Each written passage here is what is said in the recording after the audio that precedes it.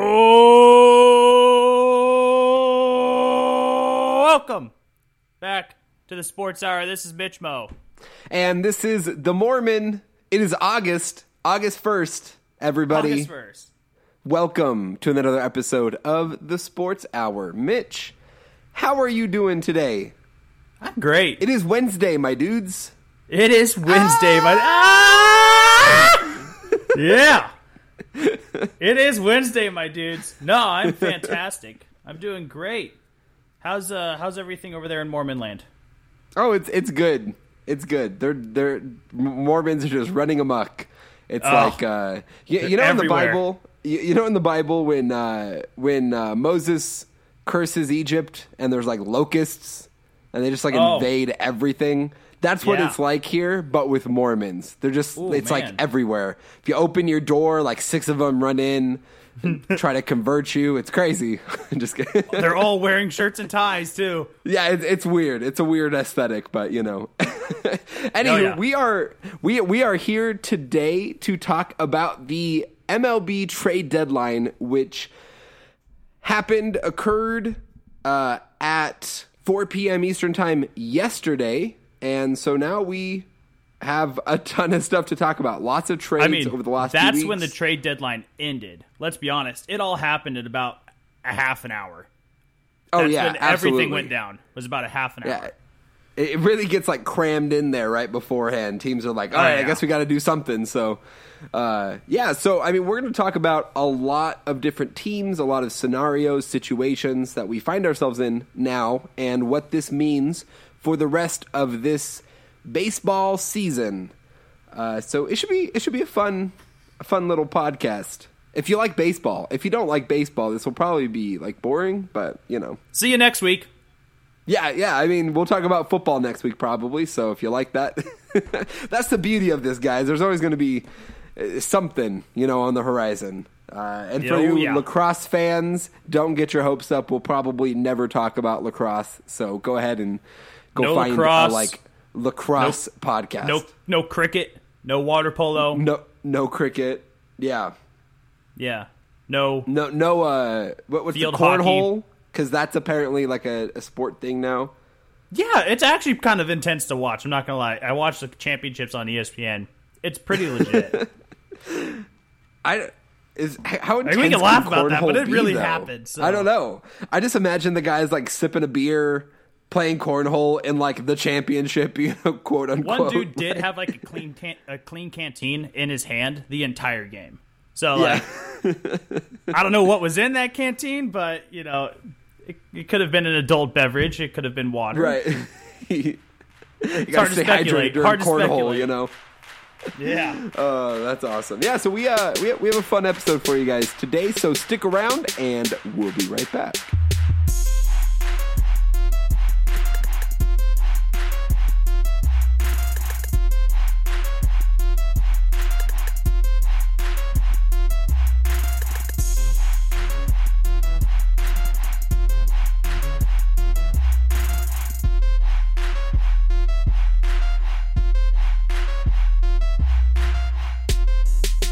And welcome back.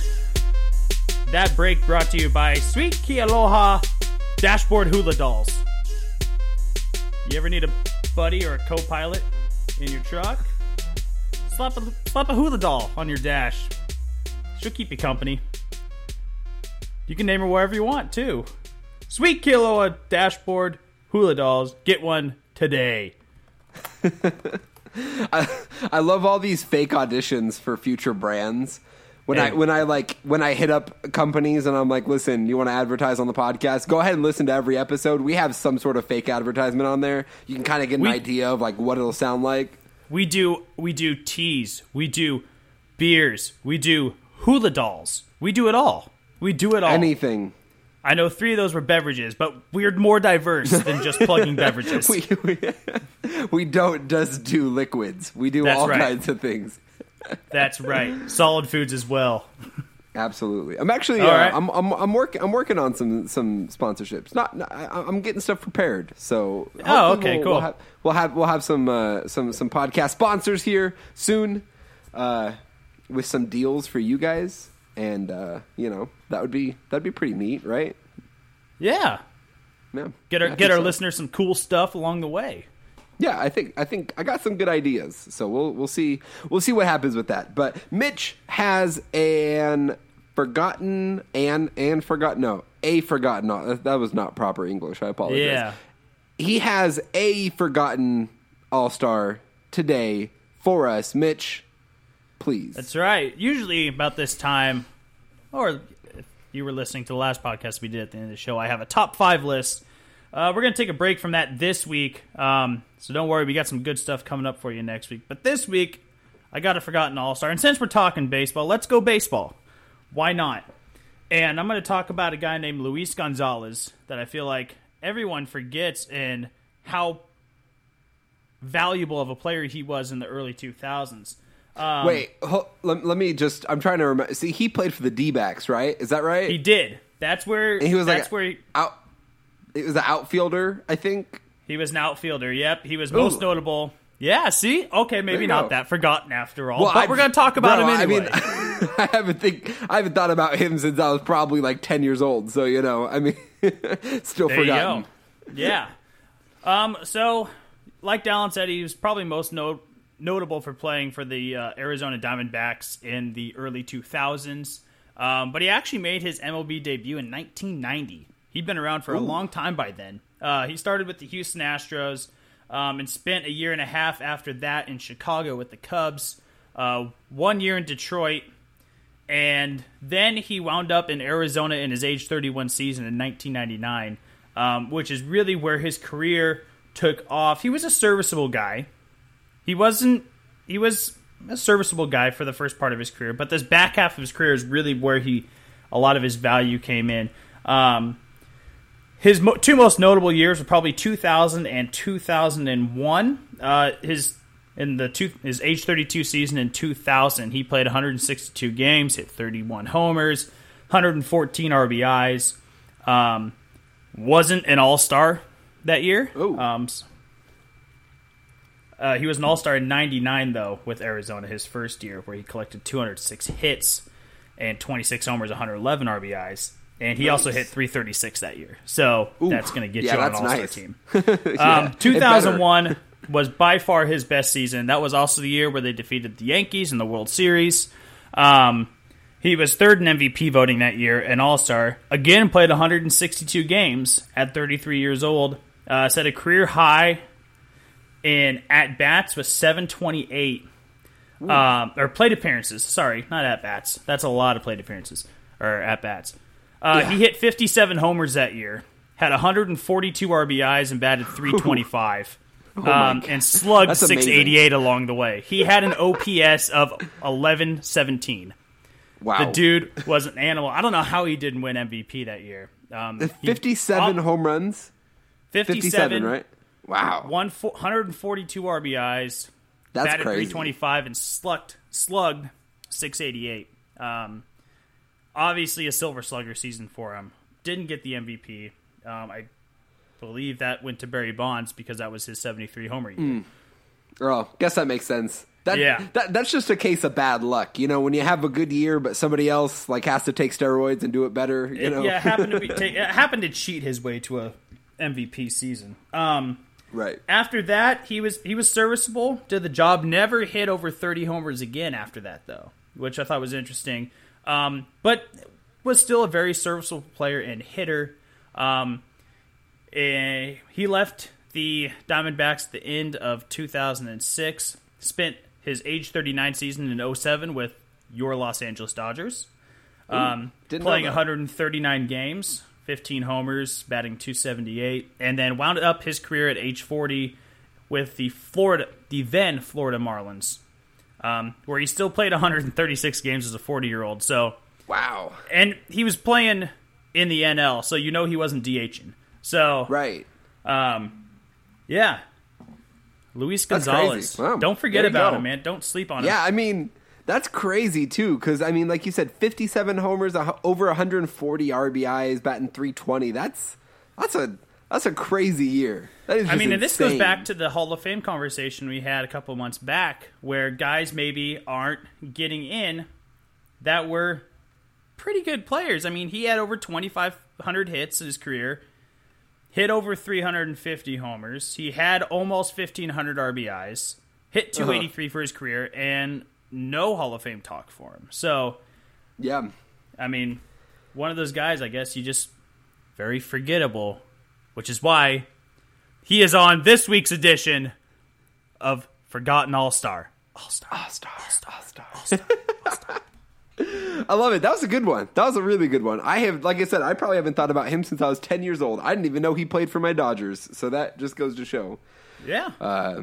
Sometimes you're forgotten. So that's right. You know, and it's fascinating too. I mean, obviously he had some very consistent seasons, but he obviously had like the one anomaly season where, you know, he hits 57 homers and 140 RBIs. And right. You'll see that a lot of times in history, and you'll see a guy just kind of spike and then go back to whatever they were doing, the norm, and you're just like, whoa, what happened that season, you know? And those are always fun to look at, those kind of anomaly kind of seasons, you know, when a guy performs at a much higher level than they will for the rest of their careers. So, and if you know, a lot of people could probably look at that 57 homers and go like, oh, was he juicing that year? Where did that come from? If you look at pictures of Luis Gonzalez, he is one skinny dude. I mean, he is a skinny-looking dude, and obviously that dude wasn't taking roids. Let me just you heard it here first on the Sports Hour. Luis Gonzalez was not taking steroids in 2001. There's no way. Yeah. If we're being honest, if he was, he needs to call his personal trainer and complain that he didn't get the good stuff, because he clearly missed out on what Bonds and McGuire and Sosa and all the rest of them were taking. Wait, you mean those weren't roids? You were just giving me sugar tablets the whole year? Right. I mean, it worked. He hit 57 home runs, I guess. It's a placebo effect, you know. Anywho, all right, so let's we're talking about baseball today, which is fun. Mitch and I are big baseball fans, and you know, the MLB season is so long and it's so hard to talk about because there's not a lot that goes on between like May and like September, really. I mean, it's just the middle of this. There's not a whole lot of highlights to talk about, but the trade deadline is kind of one of those things. And I would argue that July 31st, that's when you start talking, because now we're in the dog days. Mm-hmm. August is going to be a crucial month for a lot of teams. And September, of course, we know is a crucial month for all teams who are still in the hunt or at least mathematically eligible for the playoffs. So really, this is the time of year where you can really buckle down and start talking some baseball. And we got some stuff to talk about today for sure. Yeah, absolutely. So I mean, obviously there are quite a few trades, a lot of big trades, a lot of smaller trades, and most contenders, actually all the contenders, any team that has a legitimate shot at a playoff spot has made a trade or two to bolster some part of the roster. And so now we get to look at these teams as basically what they will be. Barring injury, obviously, and then once rosters expand and you're calling guys up from the minors, I mean, but this is basically the teams that you're going to win or lose with, right here. There is one more deadline. There is one more trade deadline we have to worry about, and that's for waiver guys that are non-waiver players. Right. But typically, that's not too big of a deal. Obviously, last year, Justin Verlander ended up moving to Houston, and then obviously we know what he did in the playoffs was just remarkable. That's more of an outlier more than anything. But yes, Mitch is right. There are still, and that's what, a week from now, correct? Is August 8th? A week or two, something like that, yeah. Yeah, I think so. So, so we will have that. We still can have players move around, but more or less this is what the rosters are set at. So we're going to talk about some of these teams, what they've done, and what we think of them. And we're going to do this in a new style. I don't want to call it a segment, just a new style of doing this that we're introducing today, which is called Like It, Love It, or Hate It. It's kind of more like a game than a segment. It's a game. I like a game. Thank you. This is a game. Like it, love it, or hate it. So what will happen is we'll talk about a situation, a trade, a question, a prediction, and it's going to be, we got to say whether we like it, love it, or hate it, and why. So that's how we're going to tackle all this, which will be fun. Woo! Let's go! All right. Cool. So we are going to start with my Los Angeles Dodgers. Obviously, they made the biggest trade of the trade deadline, which we talked about in our last podcast, which was the Manny Machado trade. They also picked up Brian Dozier, second baseman, in a trade, as well as John Axford, who's a bullpen piece that they need in their depth. And obviously the Machado trade was big. The question that I have for you, Mitch, Dodgers winning the NL pennant, going back to the World Series, like it, love it, or hate it? I like it. I know last week I said how much on board I was with the Dodgers. Let's throw just some facts out here really quick. They're sitting third in the NL West. Technically. Yeah, but let's be honest. I mean, they're sitting third, but they're only half a game out of first. They're actually tied with Colorado for second. And I still think that talent-wise, on paper, they're head and shoulders above. I wouldn't say that. Cubs are pretty close with them, I'd say, talent-wise. But I think that the Dodgers are still the best team structurally in the MLB. I'm going to say I like it because you still have to consider the Cubs. You still have to consider the Brewers. And you still have to consider the Pittsburgh Pirates to me. I mean, there's three teams right out of the Central. The Pirates have been playing really hot. They added Chris Archer this last week as well, which is probably one of those big coveted pitching pieces for this trade deadline. They acquired him from Tampa Bay, and I think they were really one big arm away from trying to make a push. I don't think they're going to win that division, but I could see them maybe in a wild card spot. They're still 6 back of the Brewers, sitting in third in the Central. But then there's also teams like Philadelphia, who's not going away. There's teams like Atlanta, who is not going away. Washington, they have a lot of dysfunction there right now. They could make a push if that clubhouse culture cleans up a little bit. They actually just designated Sean Kelly for assignment today, following a tantrum he threw on the mound. Obviously there's some dysfunction there right now. Though they did just crush the Mets 25-4. They did. Which was crazy. I do want to mention this. I told Caitlin about this last night because I thought it was funny. So I saw this. ESPN Stats and Info has a Twitter. The Nationals were up 19-0 after the fifth inning. After the fifth inning, they're up 19-0. This is only the second time in MLB history that a team has been up 19 or more runs while holding the other team scoreless through 5 innings. And the other occurrence happened in 1876. And it was between, what were the names? It was like the Hartford Blue something and the New York Mutuals. I don't remember. I wish I had this pulled up. One of those early MLB teams. Yeah, there's just some weird names. But yeah, I mean, it happened like 140 years ago. But anyway, I thought that was a funny stat. So yeah. But yeah, as far as I like it because I do think that in my mind they're still the favorite because they have the best team.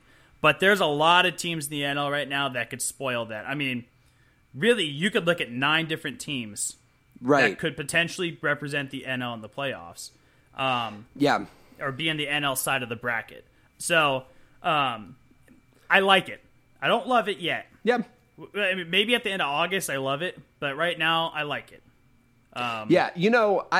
You brought up the point that I was going to make, which is that there's 9 legitimate teams that could be in a playoff spot at the end of the season. And St. Louis, I didn't even mention St. Louis. There's a 10th team right there. I mean, there's a lot. If we're going to, there's probably 9, there's probably 8. I don't know if I'd count Pittsburgh as a legitimate team yet, but there's 8 legit teams, and there's a few other teams that, if August goes right for you, you could put yourself in a really good position going into September, and you could be really vying for a spot, and you don't know what injuries are going to happen. I mean, there's 2 months of baseball left to be played. So obviously nothing's for sure. I love it. If I was going to put anything on the Dodgers winning the NL pennant, I love it. One, experience. They got there last year, and they lost in 7 games, and that was a tough loss to take at home. All this season and all the last few seasons has been about winning a World Series. And I think they've made the moves in order to do that. Getting Manny Machado as a 3-month rental, and Brian Dozier for that matter. I mean, adding that much power to a lineup that already has a lot of power and a lot of hitting ability just shows how in they are on winning this World Series. Right now, they're they've got about 6 starting pitchers, and they've had injury issues throughout the whole year, but they have 6 starting pitchers right now. They're running a 6-man rotation. Obviously, eventually they're going to cut that down, but they have a lot of depth within top-tier starters, younger guys, and I think like you said, they're the team that's best fit to push into the World Series. Obviously, you cannot forget about the Cubs. And you mentioned a few other teams like the Brewers and the Phillies. They're still young. I don't think they're quite there. If there's really a competitor to the Dodgers, in my opinion, it's the Cubs, and it's only the Cubs. But I love the Dodgers. I love what they did. I love that they're pushing all their chips in. And I think that and they know this, and you can tell by their moves, if any year is the year, this is the year. So they're going for it, and that's why I'd say I love it. I mean, I'll tell you, I would have said love it had maybe they added a bullpen piece or two. Like you said, they're starting 6. They have 6 starters right here. Right. I would have rather had them cut down to 5 or 4 and add a bullpen arm. I mean, yeah, there's not really a team that's won a World Series or been successful in the playoffs that I can remember that didn't have a good bullpen. I mean, they've all had really good bullpens, and so. That's probably when I would have said that I love it, but I don't love it yet. Like I said, let's see at the end of August and see what happens, or maybe even midway if they make a run. So. Yeah. Well, and that's their one big question mark is the bullpen. Obviously, they have Kenley Jansen, who is, in my opinion, the best closer in the game at the back end. But it's what happens before that. And obviously, they had Brandon Morrow last year, who did great as a setup man, but he's with the Cubs now. They don't really have that solid guy in front of Jansen where you can get a starter to go 6 or 7 innings and then go straight setup man closer. And that's going to be the biggest question mark is who steps up this season to be that guy, that before Jansen guy that can really solidify their bullpen. And that's something they're going to have to figure out. But they obviously believe they have that guy. They may not know who that is yet, but they have that guy on their roster. So we'll see how it works out. But yeah, I mean, like you said, clearly the best roster in the NL, but it is early. I mean, 2 months, you never know how injuries are going to go. That's a lot of baseball left. That's a lot of baseball. Yeah, absolutely. All right, round 2 of Like It, Love It, Hate It. You ready, Dallin? I'm so ready. Okay, so some other big names that got dealt this week went to, who else? The New York Yankees. They always add at least one person every year. This year they added 3. They added Jay Happ, who I mentioned last week as one of the big pitching guys to be dealt. He came over from Toronto, left-handed starter. They also added Lance Lynn, a right-handed pitcher. I believe he came from St. Louis, right? Was he still with St. Louis? I don't know. I thought he might have been. You. Who knows? He got flushed. You say it with confidence, anyone will believe you. So big right-handed arm. Lance Lynn, a big right-handed arm. He got added. And then they also added Zach Britton from the Orioles. So an inter-division rival. Obviously, the Orioles are tanking. It's very obvious. They're getting ready to rebuild. So they dealt Zach Britton, who has been on the back end of a bullpen for a long time and has been very successful. So going in to the last 2 months of the season, everyone's looking at a few teams, and mainly 3, to be specific. The Boston Red Sox, the New York Yankees, and the Houston Astros. Those are kind of the big 3 right now in the AL. Mm-hmm. Dallin, my question is, with adding these 3 arms, like it, love it, or hate it, the Yankees are the team to beat in the AL for the back half of this season. I love it. Ugh. All right. Explain. And the thing is, and the reason why, and like you said, these are the 3 teams that everyone's been looking at. They're pretty close together. I mean, records aren't exactly the same, obviously, but talent-wise, they're pretty close together. And they all have a lot of potential. Any of those 3 teams I could see in the World Series and would not bat an eye. I mean, so when we're looking at what they did at the trade deadline, the Red Sox and the Astros didn't really do a whole lot. The Red Sox added Ian Kinsler at second base. Pedroia has been struggling with injury. They're basically just saying, we're not going to wait on him getting back healthy. We're going to just replace him with Kinsler and go ahead with that. And then they added Nathan Eovaldi as another arm in the rotation, which will help. Obviously, he's not like a top-tier guy. He's not a J.A. Happ or Chris Archer, but he's a solid arm that they can add. The Astros traded Ken Giles, their closer, for another closer, Roberto Osuna. who is just coming off a 75-game suspension for domestic abuse, which seems like such a strange move to me. I don't understand. They added Martin Maldonado, who's just a backup catcher, and then Ryan Presley, who's just a bullpen arm. So none of the Red Sox or the Astros really did anything significant to their rosters. And I think the Yankees did something significant. J.A. Happ is a good starter. He can be a third, fourth man in a rotation for them. Zach Britton is an all-star closer. I mean, we just talked about bullpens. So important when it comes to the postseason. You have to have a solid bullpen. And then going out and getting another team's closer, and adding that to their bullpen just is a huge, huge boost. And so now when I'm looking at these teams as of today, I think the Yankees are the team to beat. Okay. Yeah.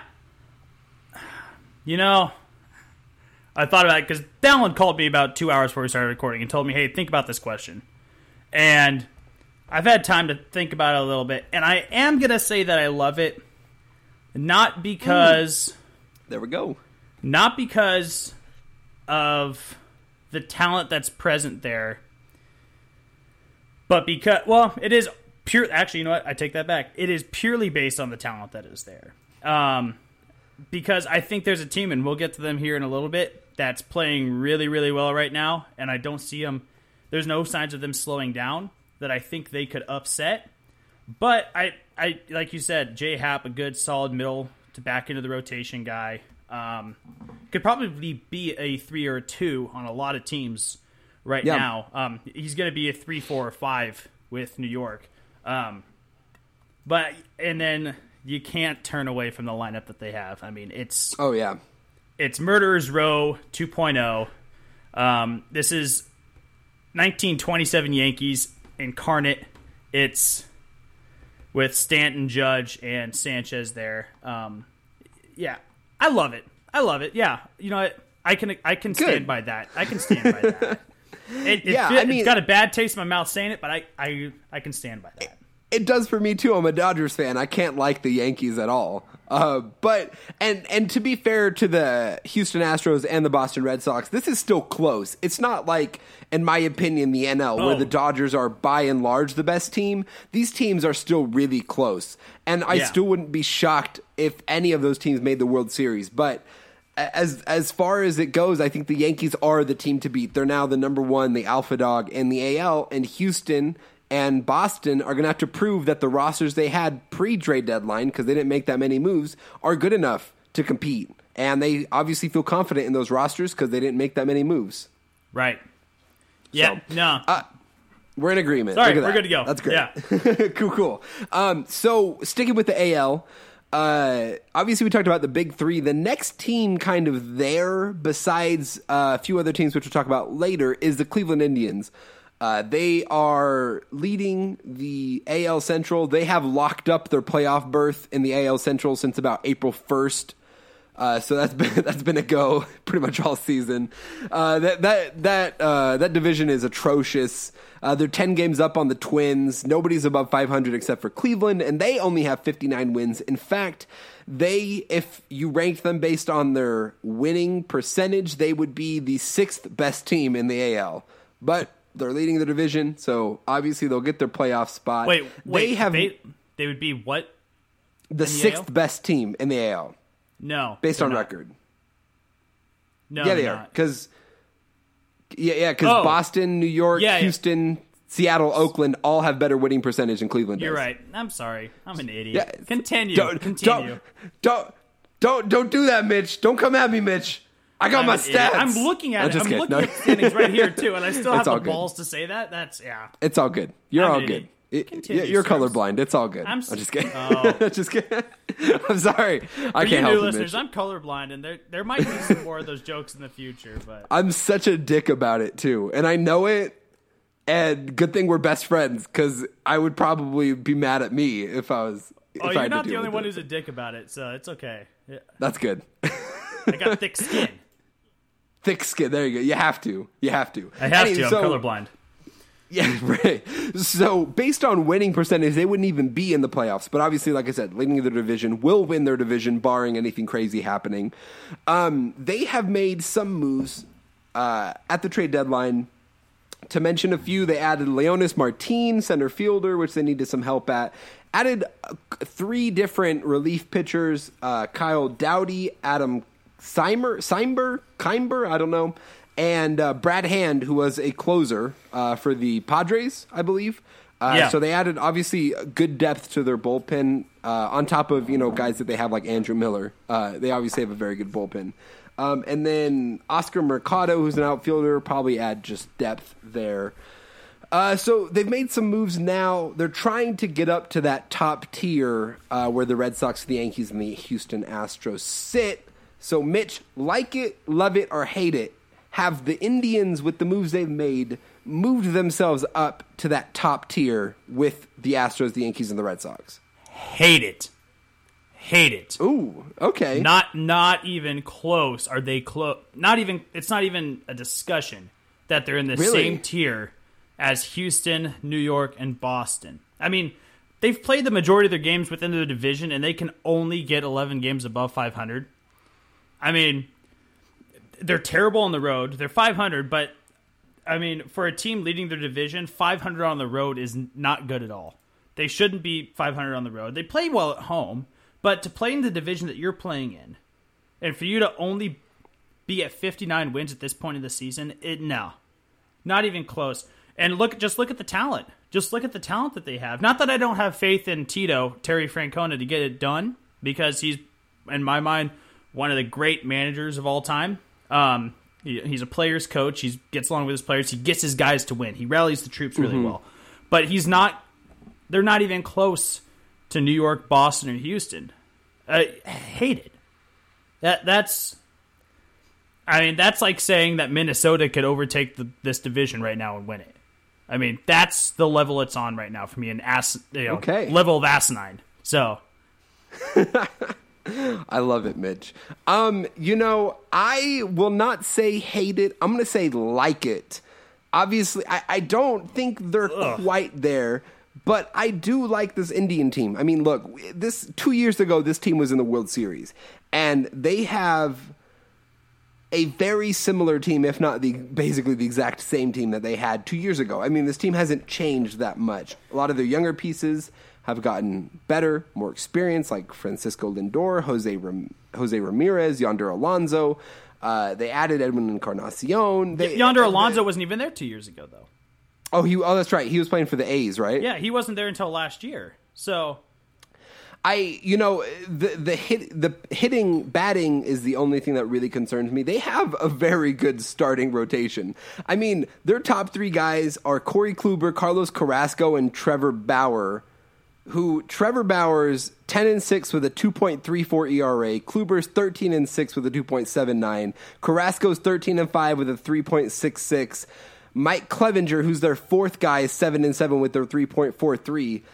I mean, the starting pitching rotation in and of itself, I mean, when you compare that to the teams around them, they have a comparable pitching rotation. It's going to come down to batting. And I do like Leonis Martin. I think that's going to help. They have a hole in center field that's going to fill that. I think this team is almost there. Like I said, I don't love it. I don't think they're quite there. If they're not tier 1, they're tier 1A. Like they're just above. I don't think they're tier 2. I think they're almost there. And I agree with you. I really like the rotation too, especially those top 3 guys. I really like Carrasco. I think hasn't pitched as well as he could. I really well, if I remember right, Bauer. He was injured during the World Series run. I think he was injured that whole time. I don't even think he pitched in that World Series run. So I mean, that's a piece they were missing throughout that. Yeah, I don't remember. He might have been, but the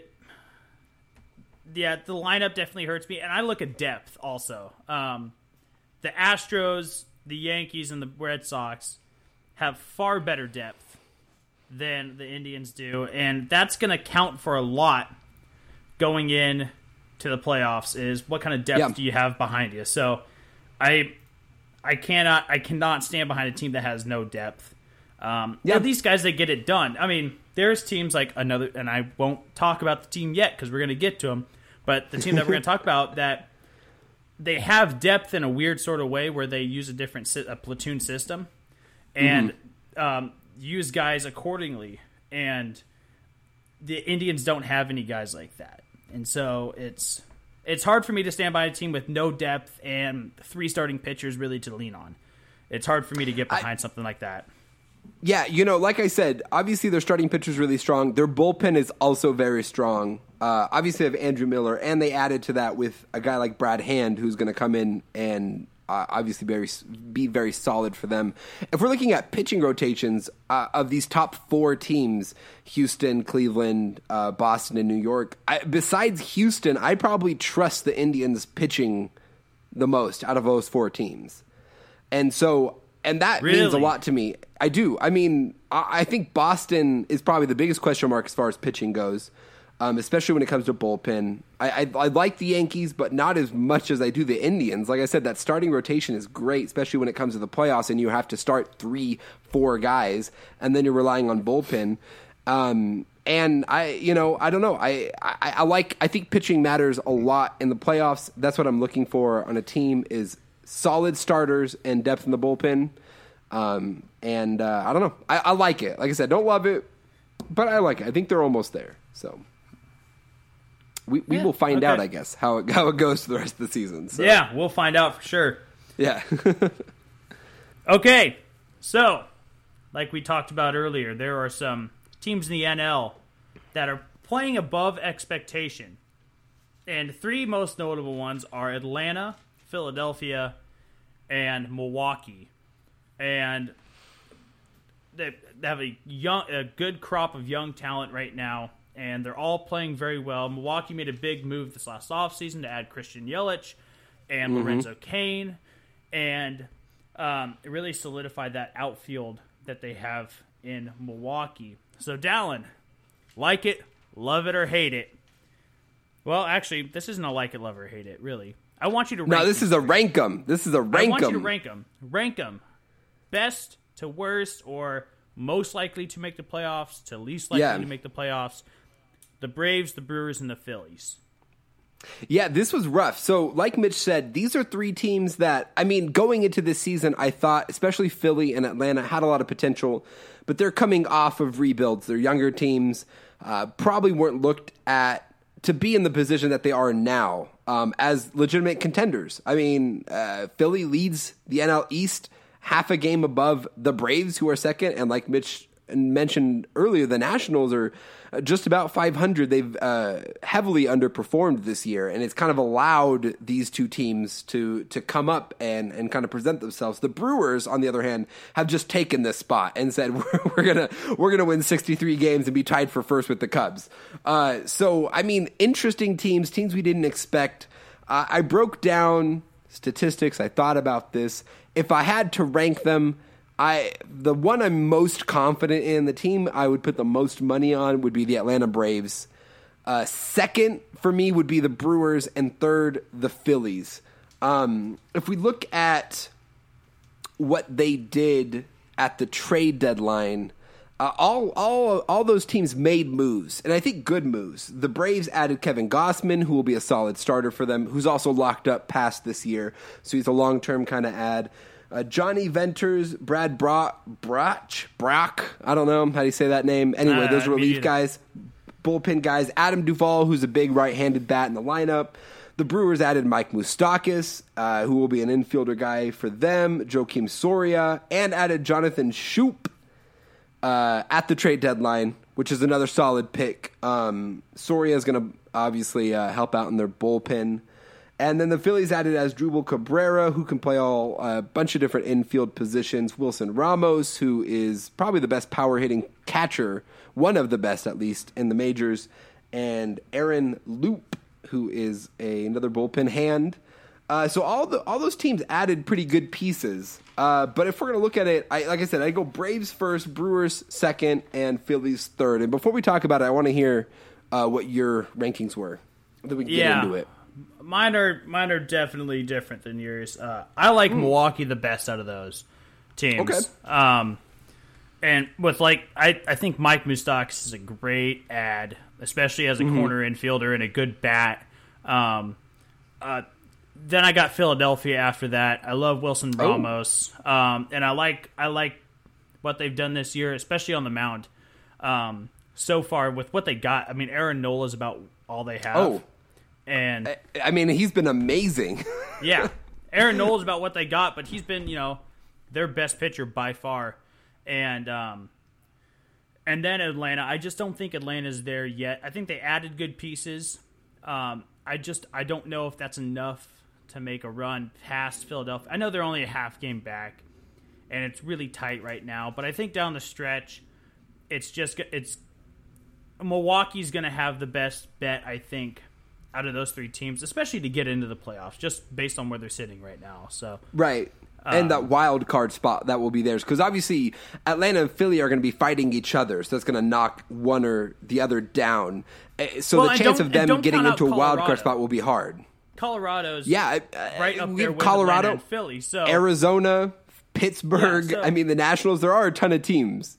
Even San Francisco's not that far back. So, but of those three, Milwaukee definitely is going to be, I think, the first wild card.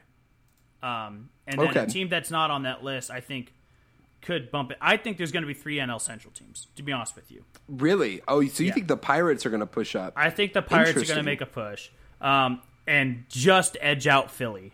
I mean, just barely. So that's where I'm at with that. Okay. Yeah. I do like the Brewers. What I like about the Brewers more than any of the other teams, Phillies or Braves, is that they have a lot of experience. They're not solely relying on young guys. I mean, Christian Yelich, like you said, Lorenzo Cain, those are guys that have been around for a while. Lorenzo Cain's been to a World Series. He's won a World Series with the Royals. So I think that adds a lot of experience to the teams, whereas Philly and Atlanta are relying on a lot of young pieces who are playing really well unexpectedly. I do like that about the Brewers. What I like about the Braves, though, and why I have them as the best out of these teams, is you look at their stats, team stats, when you're comparing to the rest of the NL, and they're pretty much high in everything. They're second in batting average against. They're seventh in ERA, fourth in runs scored, second in batting average, third in on-base percentage. They're really high in runs scored. The pitching isn't quite as good as other teams like for example, Milwaukee, who is first in batting average against and second in ERA in the NL. Is getting a lot of production.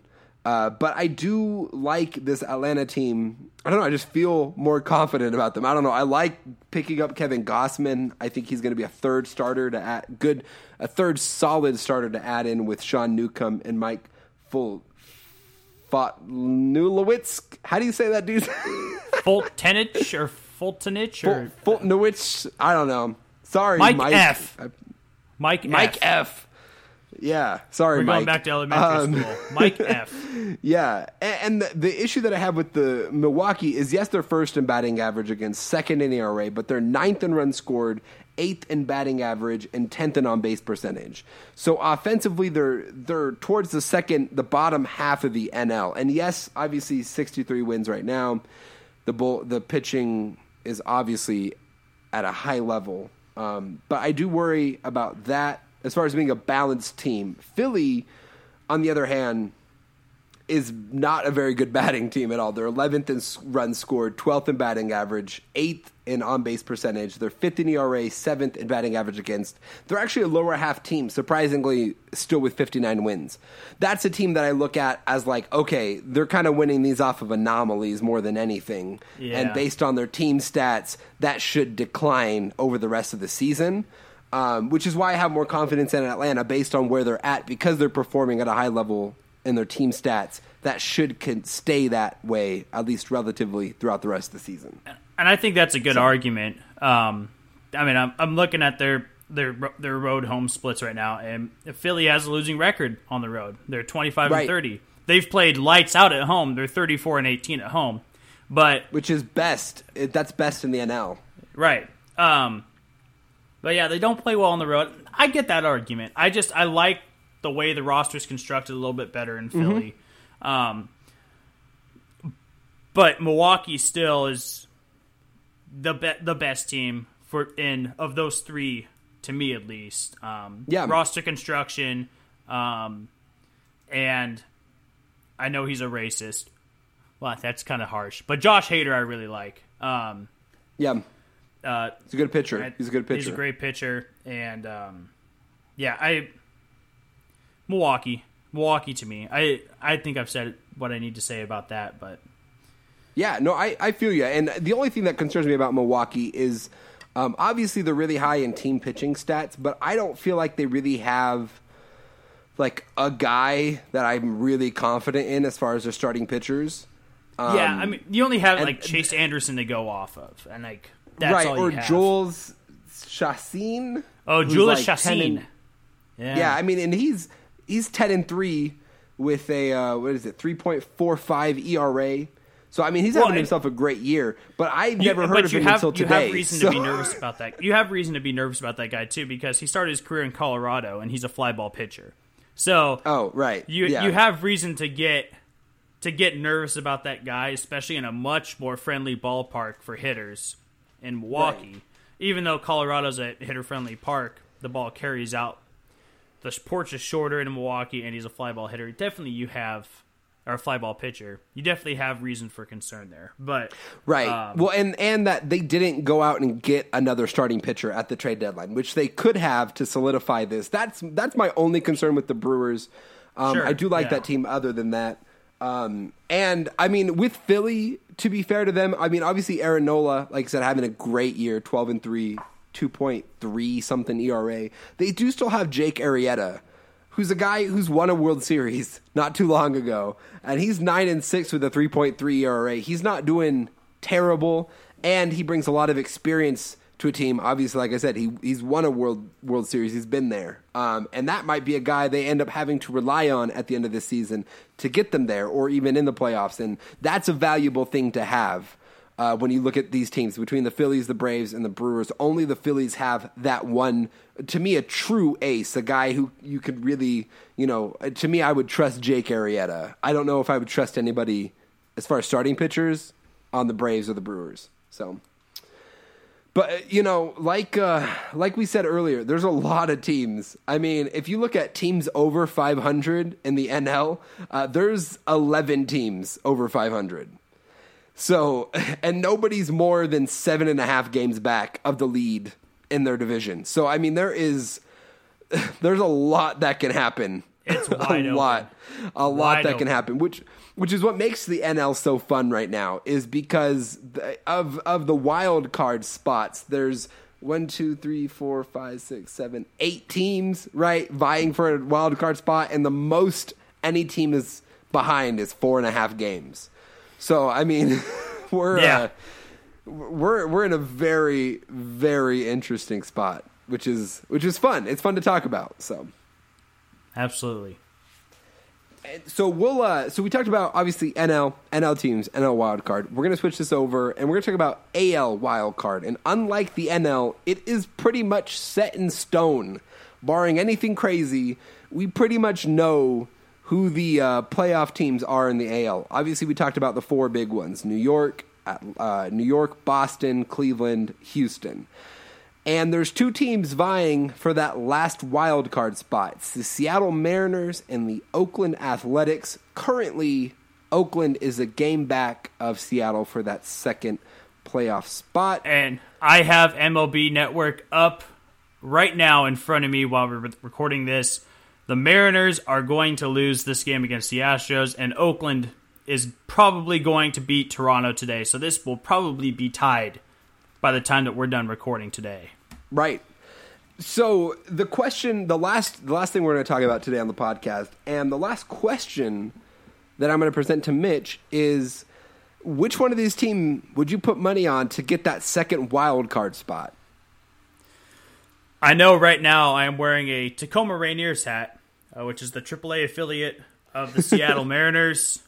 Hold on. Let me swap this out. He's switching hats. Oh, no. Let's go, Oakland! Let's go! This team is red. Not only am I an Oakland A's fan, this team is red hot since early June. since June 12th, really red hot. I love this team. They're so much fun to watch. All the young talent that they have with Matt Olson and Matt Chapman and Sean Manaea. And Steven Piscotty's been solid the entire year. This is a great team to watch right now. If you want to watch a great baseball game, turn on some Oakland Athletics baseball. The Seattle Mariners they've been all right. They're 19 games above 500. They're about to be 18 games above 500. And slowly have been trending downward.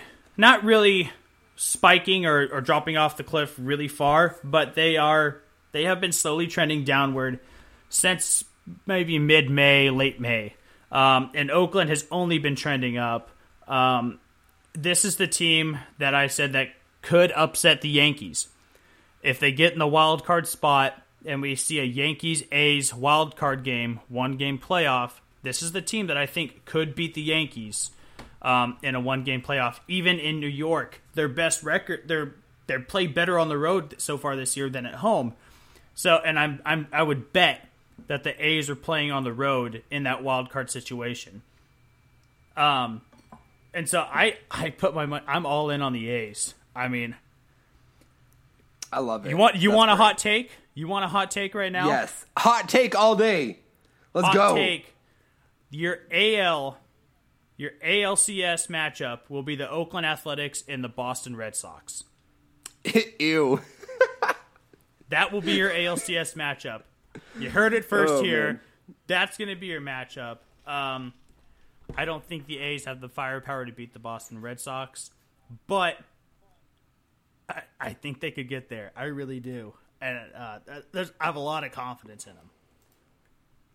That's great. That's great. You know, I do like the A's. Of course, I like the A's. The A's are a great story. They're similar to the Phillies and the Braves and the Brewers. Not a team that I think we really expected to be in this position. I thought they'd be good. I thought they'd get to 500 for sure. But I didn't expect them to be really competing for a wild card spot, especially over a team like the Angels, who has been a major disappointment this year, and are just sitting at about 500. I mean, they still have the potential to move up, but they're, I think, about 8 games back of a wild card spot right now. So they have a lot of ground to make up to get there. Angels are 9.5 back. 9.5 back. There you go. So even more so. You know, I am going to say Mariners on this because a few reasons.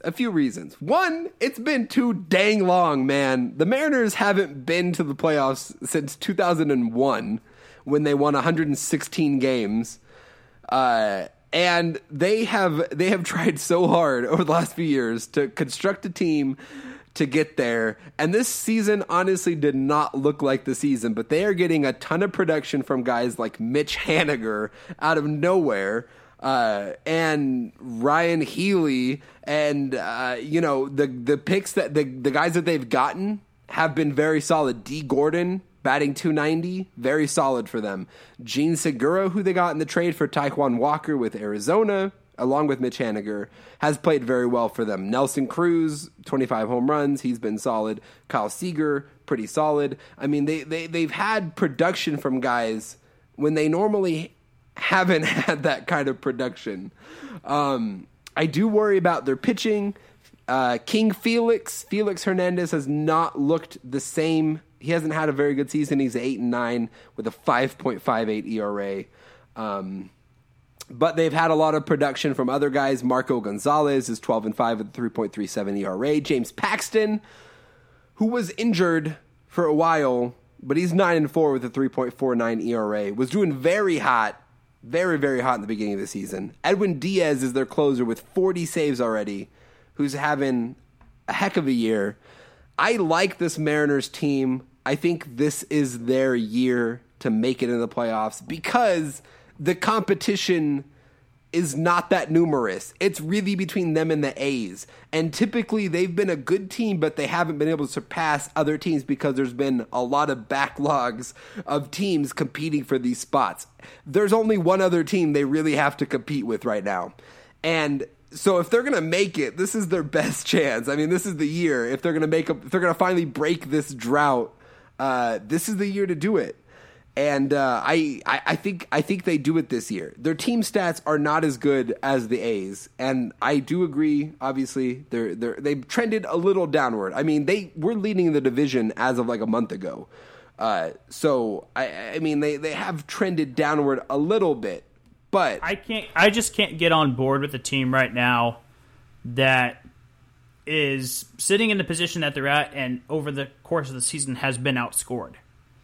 I mean, or is even drawing near to outscored. I mean, the A's have outscored their opponents over the course of the year. I think it's like they're like plus 46 in run differential. The Mariners like -4, and that's even more now. So the A's have scored even more runs against their opponents, and the Mariners have scored even fewer runs than their opponents after today's games.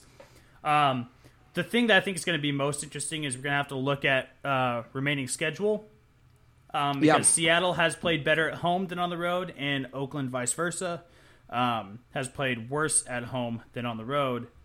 And the M's have the majority of their games on the road, and the A's have the majority of their game at home. So I think that's going to be interesting to watch. I just have so much confidence in Oakland right now. I'm knocking on wood. I want to see him. I want to see him play Boston in the ALCS because I think Boston's going to be there. But I mean, they're both really good teams. I think this is going to come down to like last week of the season. I mean, I think these teams are going to be pretty close. But I like this Mariners team. I've liked them all year. They started off hot. They've continued to stay that way. And I saw this statistic earlier in the year that they hadn't led the division like past May in like since that year they went to the playoffs. Like it's been 20 years since they had even like led the division past May 1st or whatever it was. Or it was like the end of May. And the fact that they were able to do that later in the season, they're continuing this success. They've put themselves in a position to make a playoff. They just have to close it and the home stretch of these last 2 months, have a good August, have a good September. I think it's possible. And I do like this A's team, but this A's team is also a hodgepodge. And I don't know if there's a single guy on here that I really, really trust. And if you're rooting for the A's, if you're trusting in the A's, you're trusting in the unit as a whole of this hodgepodge of players. And I just have more confidence in the individual performance of guys on Seattle's team. And that's the glory of the platoon management style. Is you can have a hodgepodge. If you have the right pieces, you can get it done. Well, if it works. You want a fire take. I know I gave a fire take. You want a scorching hot fire take. Are we going World Series now? Jeez, you already gave the hot take of them going to ALCS. What else do you got? Oakland wins the division and Houston is the wild card. Wow, Mitch. They're only 5 games back with 2 months left, and Houston's 4-6 in their last 10. Oakland's 7-3. Houston's been kind of status quo. Oakland's been playing hot. Yeah, why not? Why not think about that? We've crossed a threshold, Mitch. It's too hot. 273 Kelvin. We've overheated. Scorching hot. We're going down. Now. We're going down. We've overheated. Scorching hot on the A's. Yeah, I don't know about that. There's confidence in your team, and then there's overconfidence. I think we've just. I don't think that's overconfident, though. Oh, I think it is. I don't know. I just was looking at this. I just glanced at. Do you know Baltimore's only won 12 games on the road this year? Ew, really? I think I've won more games on the road than Baltimore has. Kansas City hasn't won more than 20 games at home or on the road. Ew. Those are some bad teams. I saw this article. I'm looking at it and I was like, I didn't read it, but the Ringer did this. One of the writers on the Ringer did this thing where he basically combined the Orioles and the Royals and figured out whether he could make a decent team, and he couldn't. That was the conclusion: is that if you combined their 2 rosters, you would still have a really bad team, which was funny. I didn't read the whole article, but those 2 teams are the epitome of tanking right now in Major League Baseball. They are bad. We have some fun playoff wild card races to look forward to over the next few months. We have some tight races. We have an NL that is full of teams that can make a playoff. We have an AL that's pretty tight. We pretty much know who's going, but there is a lot of moving around that can happen, and you never know. Surprises. We never know what's going to happen in these last 2 months. So there's a lot of exciting things to look for now that we're post-trade deadline. And Mitch, it's been fun to talk baseball. We don't get to do this very often. So I know. It's been very fun. I just want to go with one parting guess. Let's just get a take from you, from both of us. Who's your World Series? Let's go right now. Based on if the season ends today, who's your World Series? Dodgers, Yankees. Really? Okay. Yeah. I mean, like I said earlier, if it's the Red Sox or the Astros, none of those teams will surprise me. But I think the Yankees have the team to beat right now in the AL. And I wanted this matchup last year when the Yankees were playing well against the Astros in the ALCS because just for tradition's sake, Dodgers, and the fact that the Dodgers can get their first World Series win in 30 years against the arch rival of all arch rivals in the Yankees would be a beautiful moment. So I'm going to go Dodgers, Yankees. Okay. Good deal. What do you got? Oh, if it ends today, based on how they're playing, I think I'm going to go, I go Dodgers, Red Sox. I think I'll take the Red Sox over the Yankees. Yeah. The Red Sox are a tough team to bet against right now. Absolutely. I think they'd be a good series. They have 75 wins, which is by and far the most of any team in Major League Baseball. They're 5.5 games above the Yankees, who have the second best record. I mean, they're definitely on another level as far as that goes. So I can see that. That would not surprise me, but yeah, it'll be fun to look forward to. So that's right. It will be. Thank you. It will, Mitch. It will. Thank you guys for tuning in to another episode of the Sports Hour with Mitch Moe and the Mormon. Make sure to follow us on Instagram at The Sports Hour Guys or on Twitter at Sports Hour Guys. Subscribe on Apple Podcasts. Leave us a rating. Leave us a comment. Listen on Simplecast.com as well. Give us your thoughts. Let us know what you want to hear. Tell us we suck. Let us know. Absolutely. Any and all input is accepted here at the Sports Hour. So let us know what you think. Tell us what you want to hear. We'll be talking NFL probably next week. Power rankings. We're probably gonna do like a top 10 power rankings kind of deal for the NFL now that training camp has started. So look forward to that. Share with us your thoughts on the trade deadline, where you think these teams are going to end up, what you think of our like it, love it, hate it, and what your opinion on those are. We love feedback. We love hearing. This is about involving you, the listener. We hope you understand that. We want to hear from you. We really do. We don't want to just sit here and talk to each other. We could do this on the phone. Oh, I mean, we don't need to put a podcast out for that. We want to hear from you guys. We want to hear from a community of sports fans, and we want your opinions to be just as valuable as ours. That's right. And share with your friends. Know. Yeah. Tell us, hey, there's this this weird dude and this Mormon that talks sports for an hour every week. Go give him a listen. Share with your friends. Yeah. Let us know we're here. We're out here. We really out here. we out here hard. We out here. Yeet. So thanks again, guys. I don't know if that's how it works, but what'd you say? Oh, I said yeet. Oh, you yeet. Yeah. I don't know if that's how that works, but I'm going to say it because it's what Mitch, the kids are saying nowadays. Mitch, I'm Mormon. I don't know. You do know. I don't know. I'm not that cultured. Thank you guys again, and we will catch you next week. See ya.